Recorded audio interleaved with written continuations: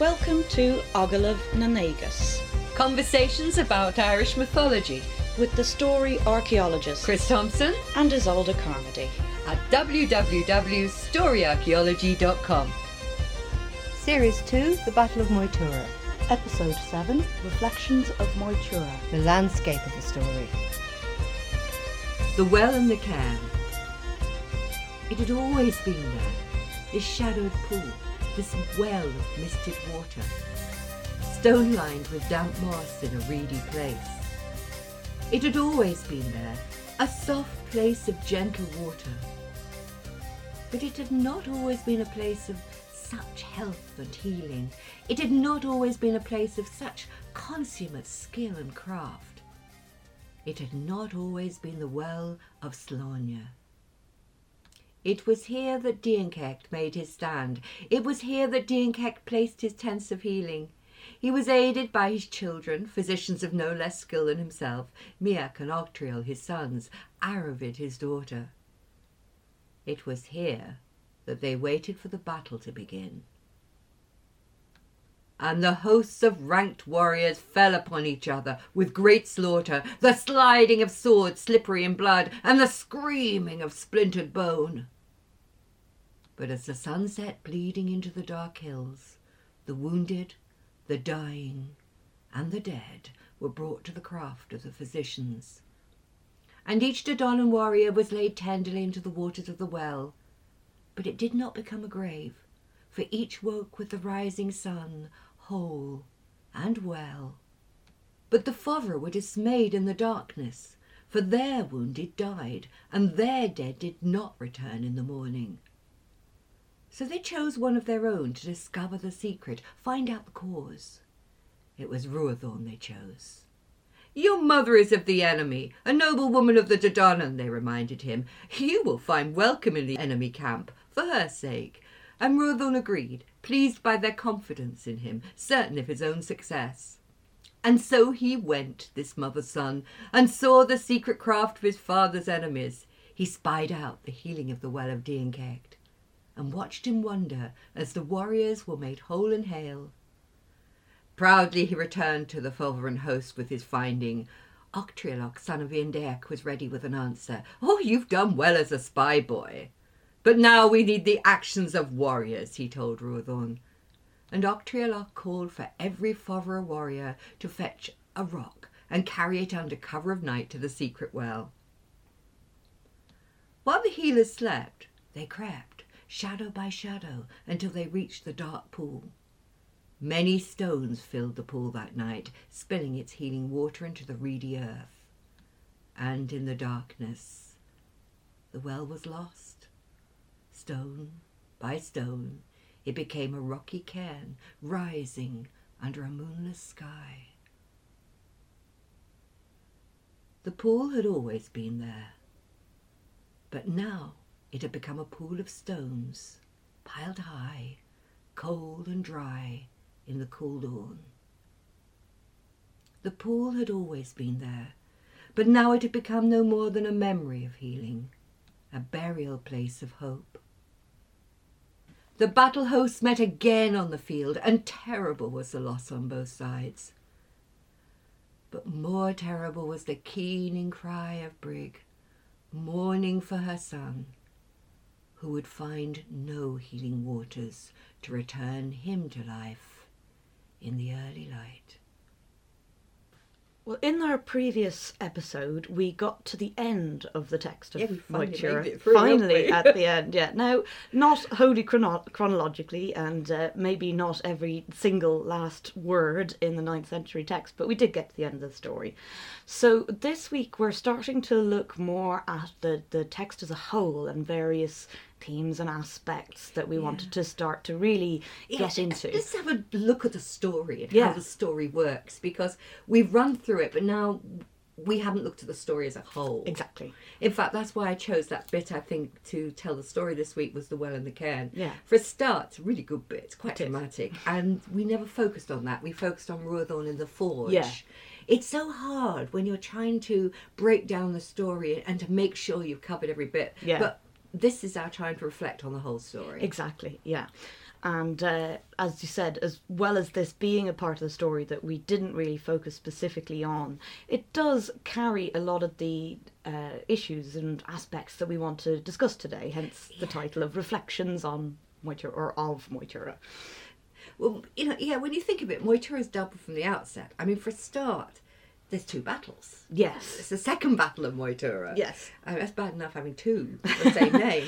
And then it's the Northern Battle of Moytura. Exactly. Or Battle of Northern Moytura. Yeah. But there's sort of more to it than that. When you start looking at the whole story, it's almost like looking into a lake. You see so much more than just your face looking back. Yeah. There's sort of so many reflections, duplications, and every time the wind blows, it alters and transforms the ripples on the surface. And then you get layers of depth within depth, and sometimes seeing things that are almost out of reach. Yeah. It really feels like jumping into the story. Yes, yeah, which is obviously what we wanted to do from the outset. But this theme or image of reflection and doubling is something that we did realise all those years ago, back when we were working for the Moytura 2000 festival and first started to dip into the text. When we did a reconstruction on the site itself. Exactly. I mean, we really were only scratching the surface, but even then it was very clear that this was something pretty central to the whole story of Moytura.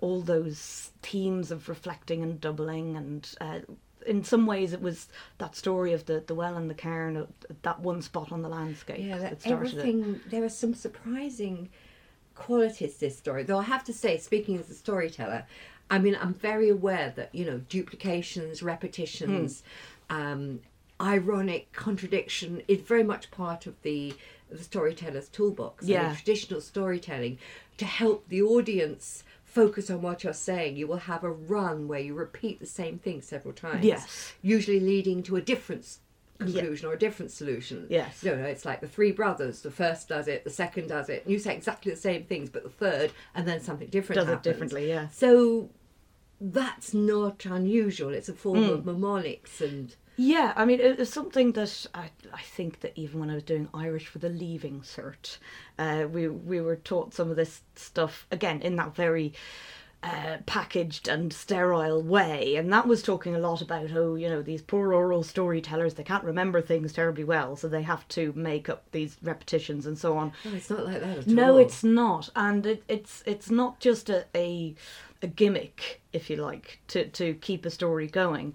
It's also very satisfying as a listener or as a reader of stories. Well, you're concentrating hard. You don't have the ad breaks to go off and get a cup of tea. But what you need to do is you need to give your audience time to catch up. Yeah. Time to mull over what you're saying. Yeah. And so when I'm teaching storytelling, I encourage tellers to, really concentrate on the first line, to know it's almost like a marker point in the story that you can hang on to, that gives you time to catch up, gives your audience time to catch up, refreshes the palate, as it were, refreshes the mind, like a cup of tea, really. It's like a mental cup of tea in the beginning of the story. Yeah, yeah. And then, of course, I know, in the early text, these are formalised as triads. Yes. And not just triads. Not just triads, no. I mean, a number of people would know about things like triads. There's one of the Irish triads which talks about the 3 drops that a woman sheds: a drop of blood, a drop of sweat, and a teardrop. Blood, sweat, and tears. And again, that shows that we do like things in that pattern. Yes, all the 3 great tragedies of storytelling. Exactly. All the 3. The Welsh stories are full of them as well. Exactly, yeah. There are Welsh triads as well. But I mean, in Irish, we do have heptads and so on as well. They can be up to 7s. And particularly, you do find this in the texts that are known as wisdom texts, or even in some of the law texts. And they do reflect a pre-written form of lore. That it seems clear that before the Irish, for example, were starting to record their laws in text, that a large part of the training, the learning and the lore was retained in things like triads and heptads and maxims as well. Sort of sayings like, everyone was equal in Ireland before the Senachas Mór, which is to say that the Senachas Mór, the great bit of law text, was what introduced, if you like, hierarchy and social distinction. So they are very much a marker of an oral society and a way of encoding knowledge. But it does also go beyond that. It is also a literary technique. And the one that just came to mind there was right at the beginning of Shakespeare's Scottish play. I know we're not in a theatre, but still in the Scottish play. I wouldn't worry about it. Where he meets the witches on the heath and they say, "Hail Macbeth, Thane of Cawdor, hail Macbeth, Thane of Glamis, hail Macbeth, he will be king hereafter." Yeah. There's another three for you, you know. And, sorry, the Glamis and Cawdor, sorry. But, you know, it's, again, just like with the three brothers, it's, you know, one the same, two the same, three different. Yeah. These are established ways of working. Yeah. So we're going to find these. There's a lot that I'm not at all surprised about in Moytura. But though, when we're analysing a story, though, it's worth going deeper. Yeah. And actually looking at it. It's not just the storyteller's art. No, there is more to it, There are more themes. Yeah. So I thought maybe it'd be good to actually sort of discuss them. You know, when I first looked at Moytura and I was sort of struggling with the names and we were trying to get the sort of pageant written. Yes. Something that struck me is I kept forgetting who was on which side when I first looked at Moytura. Yeah. And one of the problems was because of the similarities with names. Yeah. Especially when I'm not that, at the time, you know, wasn't as familiar with the Irish. Yeah. I mean, for a start, the Donnan, the Dovnan. Yeah. Now that again, we're used to thinking of the battles of Moytura as being between either the Tuatha Dé Danann and the Fir Bolg for the first one, or the Tuatha Dé Danann and the Fovera for the second one. But I always found it very significant that the king of the Fovera is Indeach Mac Dé Dovnan, and that Dé Dovnan is so close to Dé Danann as you hear it, and even as you read it. You know, if you have any kind of slight dyslexia or visual impairment, then it can be difficult to see the difference between them written down. And I think that is significant. Now, there's other tales that talk about a group of people known as the Fir Dovnan, and they're often paired with the Fir Bolg. So we've got this sense that we have the Dé Danann, who we've said many times over, we think of them as people of craft. Now, I know that's not the only kind of way to understand their title, but that is, as a theme and as a meaning, I think that really is very central. Yeah. So you have these people of craft. So what about Indeach Mac Dé Dovnan then? What's the Dé Dovnan part? Yeah, I wondered about that. Yeah, well, Dovan is, we still have the word in modern Irish, Dowan, for the world. And so, if you like, the Fir Dovnan are the men of the world. It's kind of curious, and you're saying that in a way the Fir Bolg have the same background. Yeah, that they are connected to that, and of course we have those stories of how the Fir Bolg were carrying great sacks of earth, which also, men of the earth. Exactly. What I find curious, though, is you've got the Donnan, who are supposed to be the people who are have the right to live in Ireland. Yeah, the people of Ireland, or men of Ireland, yeah. And yet, at the same time, they're the outsiders who are coming in to oppose the men of this world. Yeah. It's kind of strange. I know there's the storytellers. You obviously want your two sides to balance, to alliterate. It's got to be the Donnan, the Dovnan. It goes with the telling of a story. But it is an odd thing, isn't it? You've got these two people who sound alike, but in fact it's the Tuatha Dé Danann who are actually the ones who are coming in. Yeah, the invaders, I know. And I think that's... I don't like invaders, well, really, but... I say invaders because, you know, it is deeply ingrained in the Irish mind culturally, you know, that we are a subject people who are constantly being invaded by foreigners and suppressed and all the rest of it. And yet the Tuatha Dé Danann, who are supposed to be, you know, our ancestors, our culture heroes, they come in as invaders, you know. Yeah. And in fact the Fovera were here first. You know. It's an odd one, isn't it? And yet I wouldn't read too much into it, you know, because in a way it's also true that the Donnan have always been here, but they have become something new. Yeah, exactly. They have become, their crafting makes them new. Exactly, yeah. But it's still curious. We haven't finished it. What about, some of their ancestors? They both seem to share the same ancestors. All the time. And the biggest and most pervasive example of that is the kind of patronymic of MacDelvoith. Oh, they all. Everyone is a MacDelvoith. Now, Delvoith, again, we don't have any stories, which we've found tends to indicate them as an ancestor figure, you know, no more than with Danu, and there's Nade, there's another one, and Nevin even, and Ernmas. Yeah. These figures who their names are so familiar, but it's also just Daddy and Mammy. Exactly, or Granda, Grandma. Yeah. But MacDelvoith, I mean, if you look at the episode where Elitha comes and meets Eru, He's a MacDelvoith. But so is she. Yeah.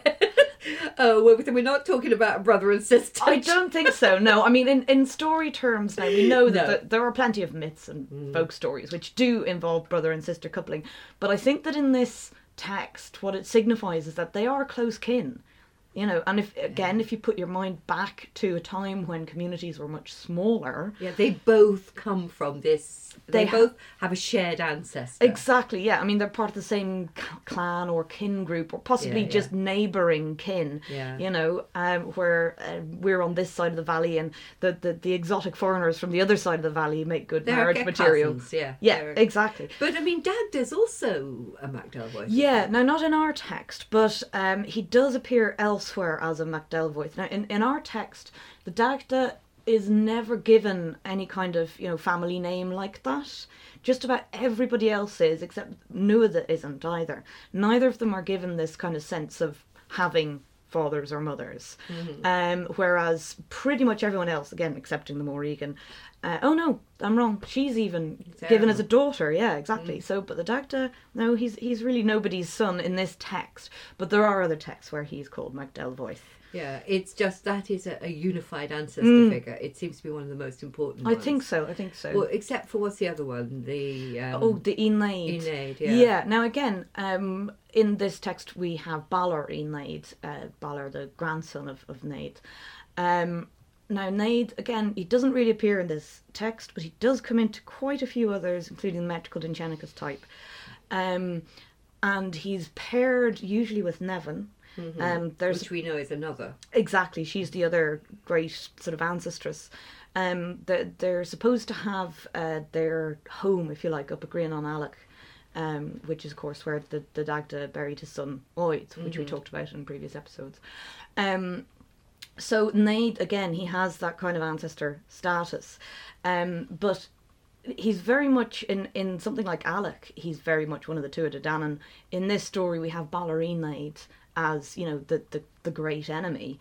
But then there's also, you know, in that curious list right at the beginning of the notable Tuatha Dé Danann who were killed in the first battle. Yeah, which is like their ancestors, let's get them out of the way. Yeah. Exactly, and one of those is Ezlo MacAldi, and you know, the text he's Mac Inley, and yeah, he's so kin. Once again, you've clearly got this family on both sides. Exactly. As well. Yeah, absolutely. Well, let's look. I mean, there's one or two other pairings I noticed, which not so significant. But for instance, Ogma, who we have our doubts about in some ways, because he only seems to appear. You know, he seems to be Ogmios. Yeah. Well, you know, who's kind of important, so let's bring him in. Yeah. But he's paired with someone, or there is someone called Ovna. Yeah. Now, again, this is, some people might say this is stretching it a bit, but in a kind of reflected list we had at the very beginning of the text, we had this list of the notable Tuatha Dé who die. At the end, we have a list of notable Fovera who die. And there's two there which are called Ovna and Bagna. Yeah. That appear as a pair. And it struck me that Ovna is, you know, one letter more or less away from being Ogma. And if you look at the kind of the sense of the names Ovna and Bagna, they seem to mean fear and threat. And that's curious because Ogma is, in this text, he's only brought in as a strong man. He's the strong man. He's the train there, yeah. And it's almost like you've got the strong man on both sides. Yeah. So the strong man on the Dodonnan side is Ogma, and the strong man of the Fovera is Ovna. Yeah. I don't know. It may be stretching it, but it's again, it's one of the things, one of the advantages of, if you like, of looking at things as a storyteller or as a poet or as a writer, is that, you know, there's not necessarily a historical ground for these pairings. Why do these work in a literary or an oral context? Yeah, and of course you pick up on sound. Sound is really important. Now there was an interesting one that you brought up, which was Tethra.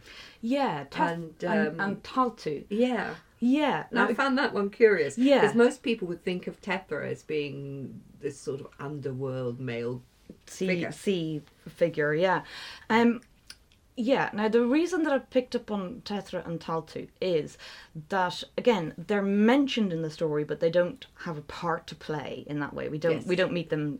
Tethra is almost an ancestor. Looks like a Fovera ancestor. Exactly. He's put as one of the three kings of the sea, and along with Indech. But he never appears. He seems to remain under the wave. Yeah, but then there's other stories. I'll go back to the story of Grianon Alec, which is such a good one, where in that story, the reason that Oid gets killed by this Cyrgwine is that he has slept with Cyrgwine's wife, whose name is Tethra. Mm-hmm. So she's feminine in that story, and in other stories around the Lever Gavola tradition, she tends to be a female character who's kind of pre-Dadanan Firbolg, possibly going back into the time of Nevids. That Tethra is a female figure going back to, the really old ancestors. Like Taltu. And Taltu as well. She's often given as a queen of Firbolg. So you've got these two pre-Dadanan queens. Yes, yeah. And again, they're kind of placed on opposite sides in this story. They do have that sort of ancestress and that pre-Dadanan Fovera sense. And come to think of it as well, Tethra is pretty much always the sea, and is sometimes used as another word for the sea. And Taltu, the linguist, I can't remember who wrote the article, but reckon that as a name, it's a name that's been constructed from a place name. Mm-hmm. So Taltu is very much about a place in the landscape, and Tethra is very much about the sea. Yeah, it's just an We're just drawing a few minor. There's one that's not so minor. Yeah. The one that always gets me is Octrial and Octrialoch, and these are kind of obvious. Yeah, I mean it's well, they're kind of dramatic, aren't they? Inescapable and not obvious. They're just there in your face, aren't they? Yeah, exactly. There's Octrial, son of Dian Kect, who builds is there working on the well. Yeah. And it is destroyed by son of Indech, Octrialoch. Yeah. Now, Octrial and Octrialoch, that one's hard to just go, hang on, that's not just the sounds of the words, it kind of looks deliberate. Exactly, yeah. I mean, it's just unavoidable, and in many ways, it's also significant that it is that episode where they both appear. Now, Octrial, Dian Kect's son, doesn't appear anywhere else.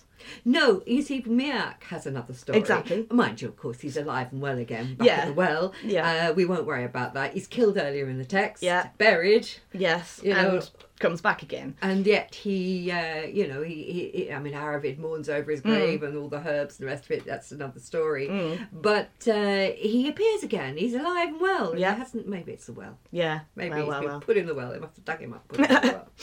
And Dian Kect seems to have forgiven him for having been a better physician than him. Yeah. And they're all there, all four of them at the well, and then it's destroyed. It's Octrialoch who actually suggests the destruction of the well. Exactly, and how to do it by bringing all the stones from the River Drowse, and it's just unavoidable, and we're going to keep coming back to this. But it does start with the name. Once you've got those names that are just so similar, you just can't ignore it. Is there any similarity of meaning to their names? I've had a bit of trouble trying to analyse their names. Ocht seems to have that sense of the number 8. Yeah, which is predictable, really. Yeah, but it's the second element. The real or rul or rilach or thrillach or there's a lot of different ways to try and analyse it. I think. When I put up the section of the text that deals with the creation of the well, I think I put up some notes about analysing Octrial, and it could mean something like 8 coverings, like 8 bandages, which I thought might be a kind of a good physician-y type name. The other possibility with Octrialoch, it could be Ochtthrilach, which would be 8 tresses, But it's very difficult to come down on something. It's a bit of skill, precise. It is nothing unlike his father and his brother and his sister, which whose are names dead just clear. Threw up all sorts of things. I was hoping for something like that. I know. With Octrial. So was I. And it didn't work, did it? No, but then I think that's he has remained obscure. But that's because his role is different. You know, I think that his role is there to... So he doesn't turn out to have this deeply agricultural role like the rest of his family. I don't think so, but for whatever reason, he's there for that particular episode, you know, because there's this, you know, very strong mirroring with the Uchtríolach. You know, Uchtríolach, again, is only really there for that moment as well. Yeah. Suddenly there is this son of Indech who has a brilliant idea. It's almost as though those two, that's why I was desperately hoping that we'd go, to find something, out what their names meant, and you go, now we understand. Yeah. And this time it hasn't happened. No. But again, suggestions welcome. So. Yeah, it's a complicated one. Mind you, it's not just about mirroring of names, is it? There's places as well. Oh, there are. I mean, we started off saying that Moytura is double because there's supposed to be two Moyturas. You know, there's Moytura Cunga, which is down County Mayo, and we're up in the proper Moytura, which is the County Sligo area. Well, there you've got the couple's strand and the couple's bed. Yes, of course, both bed of which of the couple, made by the Dagda, of course, in his two meetings. Yeah. So yeah, I mean there are. And I suppose, if you like, Back to the Well and the Cairn again, which could be the title of today's episode, I think, the way we keep coming back to it. Exactly. But, I mean, they're on the same side. Exactly, that's it. Even after the description of how it gets built into a cairn, there's a little kind of glossorial note that says this place is also known as Loch Liva because of all the herbs that the Incecht put into the well. Loch Liva is just the lake of herbs, you know.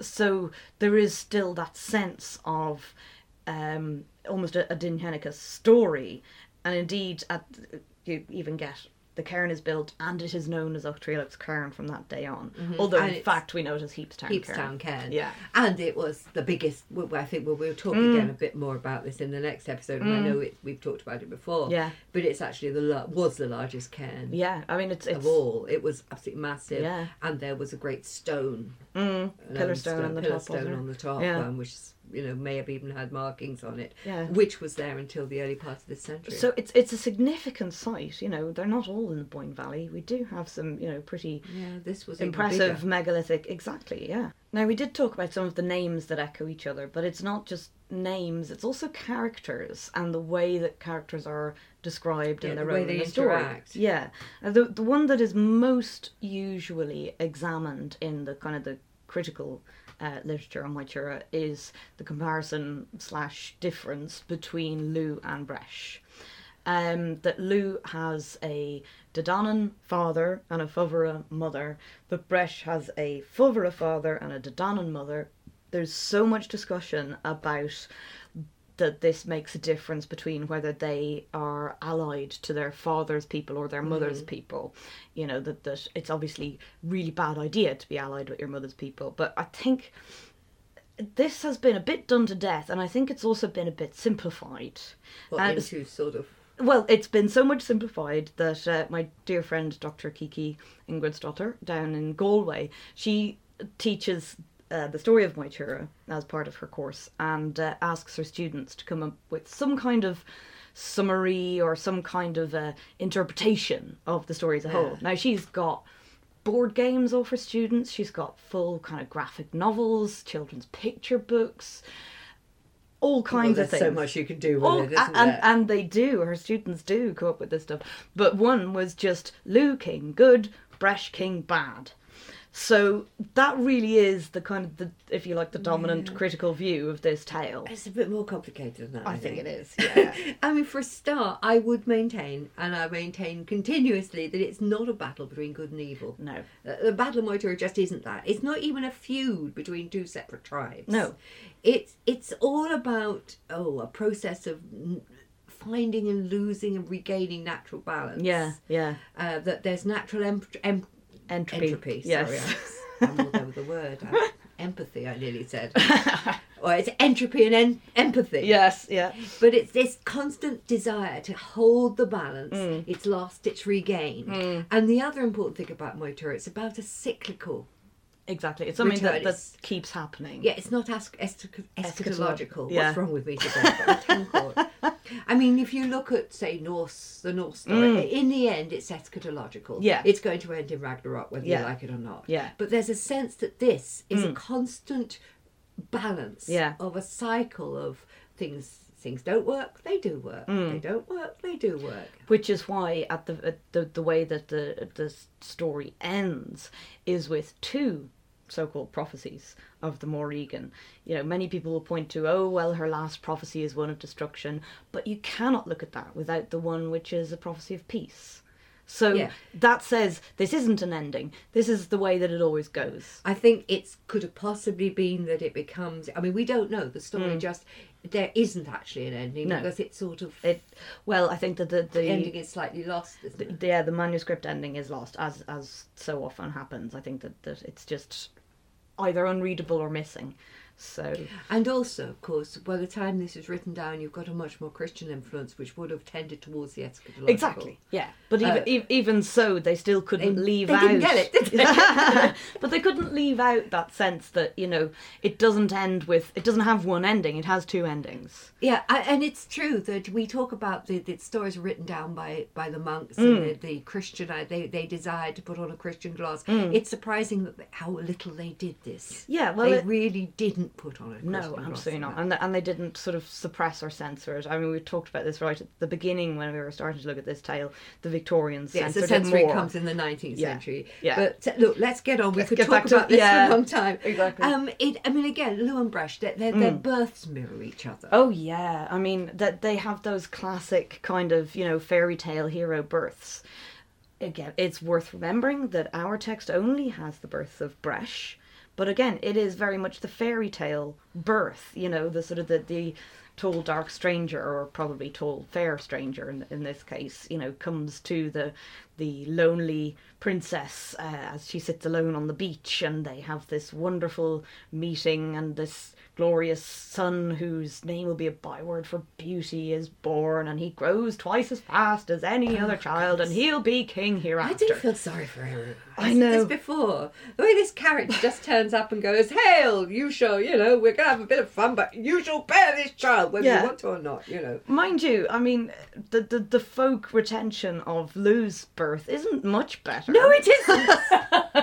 No, Ethelyn's a cipher. Yeah, yeah. And sure enough, she has no relationship with her son to speak of. I mean, no, she you know, you maybe feel better about this when you explain that her name really means a kernel. A kernel. And the seed. A nut, the seed. She is the vessel, but then Era's just the land. So. Exactly, yeah. Oh my goodness, yeah. Yeah, so, you know, neither of those stories are, you know, what we might take nowadays as a good role model type I know, story. I had truly trouble working with those stories. You've got to make them positive. Yeah, but they are nonetheless, they are kind of all those signs that say, oh, this child is going to be a big hero. And yet Bresh is the one who ends up getting demonised, of course. Yeah. And then there's another pairing, which I find interesting. You've got Llew and Bresh, but you've also got Llew and Ruathorn. Yeah. And I think Ruathorn is a severely overlooked character in this story. Yeah, absolutely. There's a lost story there somewhere. I think, yeah, definitely so. And it's something that we had a sense of, you know, because once again there's so much discussion about Llew and Bresh where they have the Fovera Dedanan parentage, but Ruathorn is, if you want to be technical about it, he's 3/4 Dedanan, because his father is Bresh, who's half Dedanan, half Fovera, and his mother is Brig, who is said to be the daughter of the Dagda, and you don't get more Dedanan than the Dagda. No, that's true. So Brig's only appearance as well. Exactly, yeah. But that makes Ruathorn, if you like, more Dedanan even than Llew. And he has this kind of very central but also severely limited role as the spy and then getting killed in the forge. Yeah, and he is killed in the forge. Yeah. As in the Welsh story, Llew has a twin. Yeah. You know, and in fact he has an older twin, not a younger twin. And it's Dylan who is lost in the sea. Yeah. Or goes to the sea, is given to the sea. Now, Llew also is one of three. And the some other of the two in the folk story. Yeah. And, well, sometimes he's one of the whole... 100, yeah. But that wasn't his brothers. That was his mother's maid's sons. Yeah, but it's still apparently Cian who had to go through all of them first. Yeah, so half brothers, you know. But nevertheless, he's described as one of 3, and the other 2 are lost to the sea. Yeah. Just as Dylan was lost to the sea in the Welsh. So you've got this idea of a triple or a double or triple birth, of whom the youngest survives, and the older 2 are lost. Yeah. Now, this appears in so many folktales. Oh, yeah. 2 brothers have a go, the third succeeds. Exactly. But the other interesting thing is that Dylan eventually is killed by a spear of Govannon. Exactly. Who is, if you like, the Welsh version of Gofnu. Completely cognate. You couldn't get more cognate with Gofnu than Govannon. And yeah, it was that was the real clincher for us, I think, to say that Ruadán has there's a much larger part for him somewhere than is given just in our text. So he clearly is another kind of reflection, twinning, doubling for Lugh. He's a son of Bresh. Yeah. He could actually be the lost brother of Bresh. Yeah. The only thing that I would say which detracts from this is it's usually the older one who is lost. But there is something there. Yeah, there certainly is. And I just worry about poor old Ruadán. I know. I think his stories got lost. Yeah, and he's had a bum rap, really. I mean, there are plenty... part of the problem, I think, with tracking down Ruadán in other texts is that his name is quite generically descriptive. You know, just red. Redhead, yeah. And there's... Well, he's the redhead boy at the forge. Yes. We'll come back to forges later, I think. But... yeah, I mean, there are plenty of characters in the Dintianicus and other stories who'd be called Ruad or something like that, you know.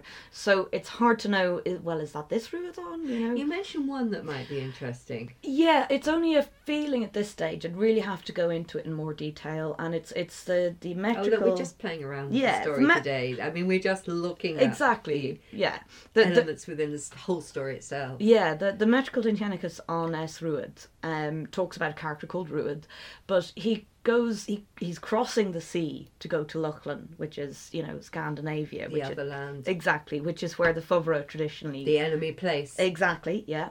But on the way he gets waylaid by 9 women of the sea, and in order to continue his journey he has to promise that he'll come back, but of course he fails to do that on his return journey. He's sort of eager to get home, so he forgets about these 9 women and they take their revenge. And as far as I remember, it's not that they kill him, but maybe they kill his son, something like that. But it's only a vague link, exactly. isn't it? It's at this stage, it's just a kind of, that's interesting. I don't know. Maybe one day we'll be able to come back and say we found Ruadán. It would be lovely to reconstruct the story of Ruadán. Yeah. But I just feel that he is as important as Bresh. Exactly, yeah. And maybe even Lugh in some ways. And is the one that gets left out of those kind of comparisons. Yeah, if you look at Lugh's childhood stories or where he gets his bride, he also kills...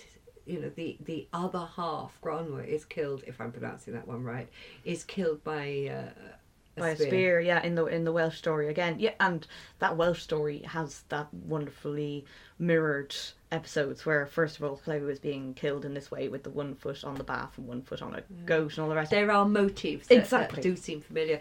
That's the one that interests me most. But then you've got other less important ones. For instance, you've got Nuada and Indaic as kills, you know, kings of their people, this implicit link between them. That there has to be, if you like, a comparison between their roles. And for a lot of the story, they do both take a back seat in many ways. Yeah. You know, once the younger, you know, upstarts have come along, then these kind of more seasoned leaders are you know, not as central to the action. I don't see more to it than that. You've got to have a king on both sides. Yeah. And Bresh Nuada. Yeah, again, this is one of those comparisons that's made particularly when discussing this tale in terms of Dumézil's 3 functions. You know, that you have the function of the kind of warrior aristocrat, you have the function of the sort of judging wise man, and then you have the function of the sort of agricultural producer, and how Nuada, Lugh and Bresh kind of fulfill those functions. Now, I think that this is a very outdated way of looking at a text, but within that you do have, you know, Nuada is king at the beginning of our tale, but then he has to step down because he has a physical blemish. So Bresh goes in his place, who's physically whole but has a blemish on his honour after he makes false judgments and has satire. Again, and so on. You'd expect this as a storyteller. Exactly. You've got to balance both sides. Yeah. And what was true of one will be true of the other. Yeah. I mean, that's part of the storyteller's craft. Now, we've already mentioned Eletha and Cian. Yes. And the contrast in their stories. One thing I was thinking about is, of course, you get the feeling that Eletha sets this up deliberately. Yeah. I can't get away from this. Yeah, I think he intends to do what he does. Yeah, to go and create this chaos child. Yeah. Cian do it by accident? Yeah, I mean, what it reminds me of is the story that's told in Mozart's Magic Flute, which is where you have Pomeno and Papageno, and they're going off on this quest.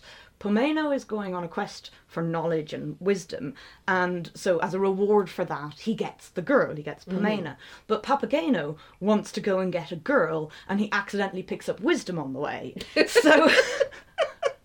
Okay, you know, so it reminded her as Magic Flute. Yeah, you know, so it reminded me a bit of that, you know, that one of them is just going because it's the right thing to do, and oh look, he gets the girl. The other one goes, oh girl, oh shit, I picked up some wisdom. Damn. Well, actually, what was going through my head wasn't nearly so culturally uplifting. I was thinking more of Eletha as a bit of a Bond, James Bond. He is a bit. He does that kind of smooth, you know, I'm sailing in the water, the sea is as still as glass, and look at how shiny I am, and, you know, I will make love to you now. And he goes, well, I haven't made a tryst with you. Well, now you have. Let us make love. Yeah. And then he sort of gets up to leave, and she goes, oh, I don't even know what your name is. Yeah, you know, and basically he's then caused huge problems for the other side by producing this child. You could actually call this screwing the enemy, couldn't you? You could. Or maybe you shouldn't. Or an agent provocateur. Literally. Yes.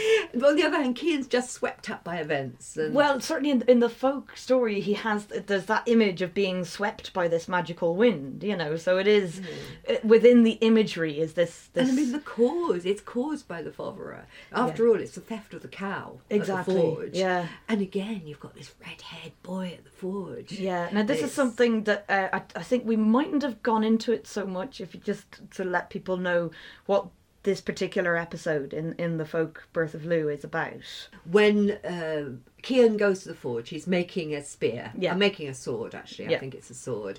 And he's so busy with this that the cow, the Glasgowan, it gets stolen. Now, Balor wants to steal it, but he sends his brother, who is this red-haired child, generally known as Samhain, to steal the cow. Yeah. But you've again got this red-haired child at the forge, a red-haired boy, causing problems at the forge. Yeah. Just as Ruadhorn goes into the forge. And then there's this weird idea somewhere, it seems to be Roman, but I can't track it back, that the urine of a red-haired boy would help in the making of steel.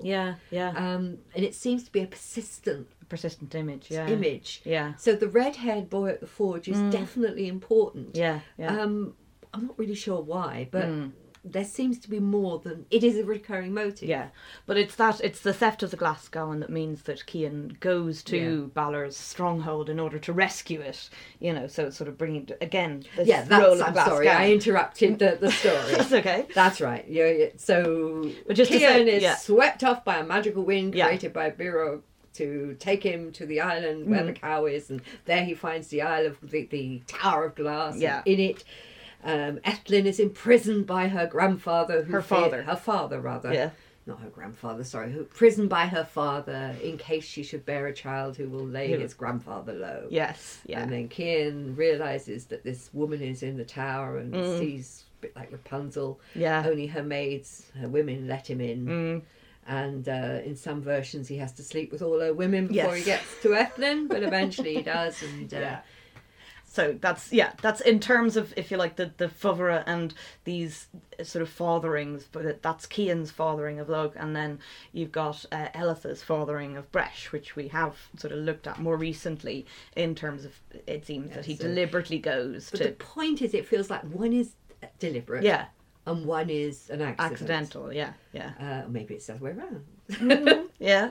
And then, of course, let's look at their mothers. We talked about their mothers, Eru and Ethlyn, and I felt a bit sorry for them. Yeah. You know, the land and the colonel, if you like. Absolutely. And what would you expect? Poor little princesses? Yeah. Or land ready for ploughing? Yeah, and for the sake of completeness on this list of characters, I suppose we ought to re-mention Dagda and Ogma. Yeah. And just go again with our... Yeah. Who is Ogma? Yeah. Oh, what's he doing here? I'm afraid we're a bit... Well, he does seem, again, he seems a bit passive. Not well, no, that's the wrong word. Ogma? Yeah, Ogma seems, just bothered about him. Yeah, surplus to requirements, shall we say. It's clear that Ogmius was a popular Celtic god. Yeah, on the continent. Certainly. And therefore, I think he was, again, another shiny foreigner. Yeah. It's like he was kind of important, so maybe he should be brought in. Yeah. But he's brought in... He has a very uncertain parentage, as you said. I mean, every time he's given a parentage in this text, it's different. Sometimes he's Mac Aidina, which is the son of Aidin, like Carbra Mac Aidina, who laid the satire against Bresh. Sometimes he is Mac Ethlyn, like Lugh, the son of Ethlu. And then sometimes he's even Mac Elathan, which is the son of Elatha, like Bresh. So, you know... Or eloquence. or anything beginning with L, really. But yeah, so he seems very kind of uncertain. Now, I mean, as we've said before, you can't draw a family tree for these characters. Any of them. It will just turn your brain inside out. But he's particularly vague. I think so, and he also tends to sort of hang off the Dagda's coattails. Everything the Dagda does. Yeah. I mean, it's a duplication of little bits of what the Dagda does. So we feel that, to be honest... interesting as he is, important as he is in Celtic terms, he's not necessarily a part of this story. No, not necessarily. I mean, even there's a couple of things that he does, if you like, and one of them is the story of collecting firewood out in Clew Bay. But even that seems a bit extraneous, you know, because it's a mirroring of the story of the Dagda and his food and building. And... Yeah, well, the Dagda, of course, is the great builder. And the great creator of particularly the foundations, but also the builder itself. Yeah. And therefore, if you were going to put down this character, what would you set him to do? To belittle him, you would have him gathering, not creating beautiful things out of wood, but gathering firewood. Yeah. I don't know, it just is a feeling. But that sort of completes the list of characters, I suppose. It completes our list. I'm sure there are so many other comparisons. Yeah. End of part 1. To continue the conversation, listen to part 2.